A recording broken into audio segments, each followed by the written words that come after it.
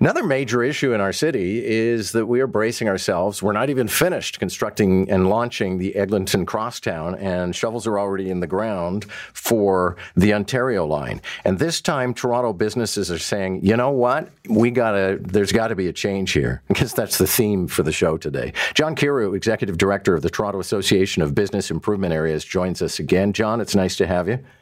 Good morning, John. Thanks for having me. So for St. Clair, there were calls for compensation, didn't happen. People went out of business. Ditto for Eglinton. This time you guys are being proactive and saying, listen, there's got to be a plan because this disruption is going to last until 3031, and we know it'll go until, or 20, maybe it'll go to the third millennium. But it's probably going to run well into the 30s. Indeed. Look, lessons learned. There's many lessons that we've learned, and one of those is we need to help businesses stay in business.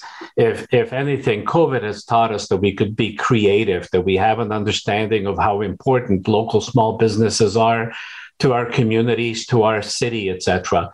And the reality is that we need to help them through this.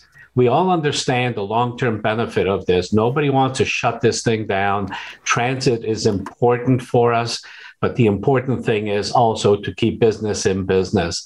Embedding the cost of compensation within $28 billion is going to be a fraction of the total cost. But at the end of the day, we can keep communities, businesses, landlords whole.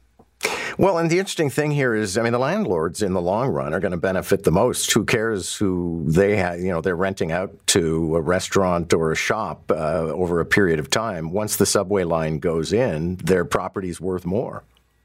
Indeed, and we've seen that. We're starting to see that along St. Clair and Eglinton with that transit corridor.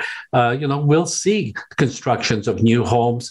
Assemblies are starting to happen out there on the streets. We're seeing it in some of the BIA, so people are getting queued up for that.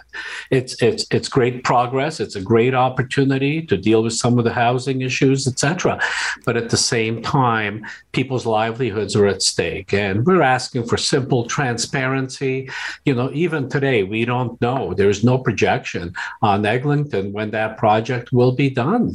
And do I order my summer stock or don't I? How will I know what my business will be like as long as this is happening? Now we're starting to open up Eglinton a little bit in areas, etc., but There's still cluster, especially around the stations that are still in dire need of some direction and assistance. Thank you, sir. Good luck. Thank you. Have a great Monday.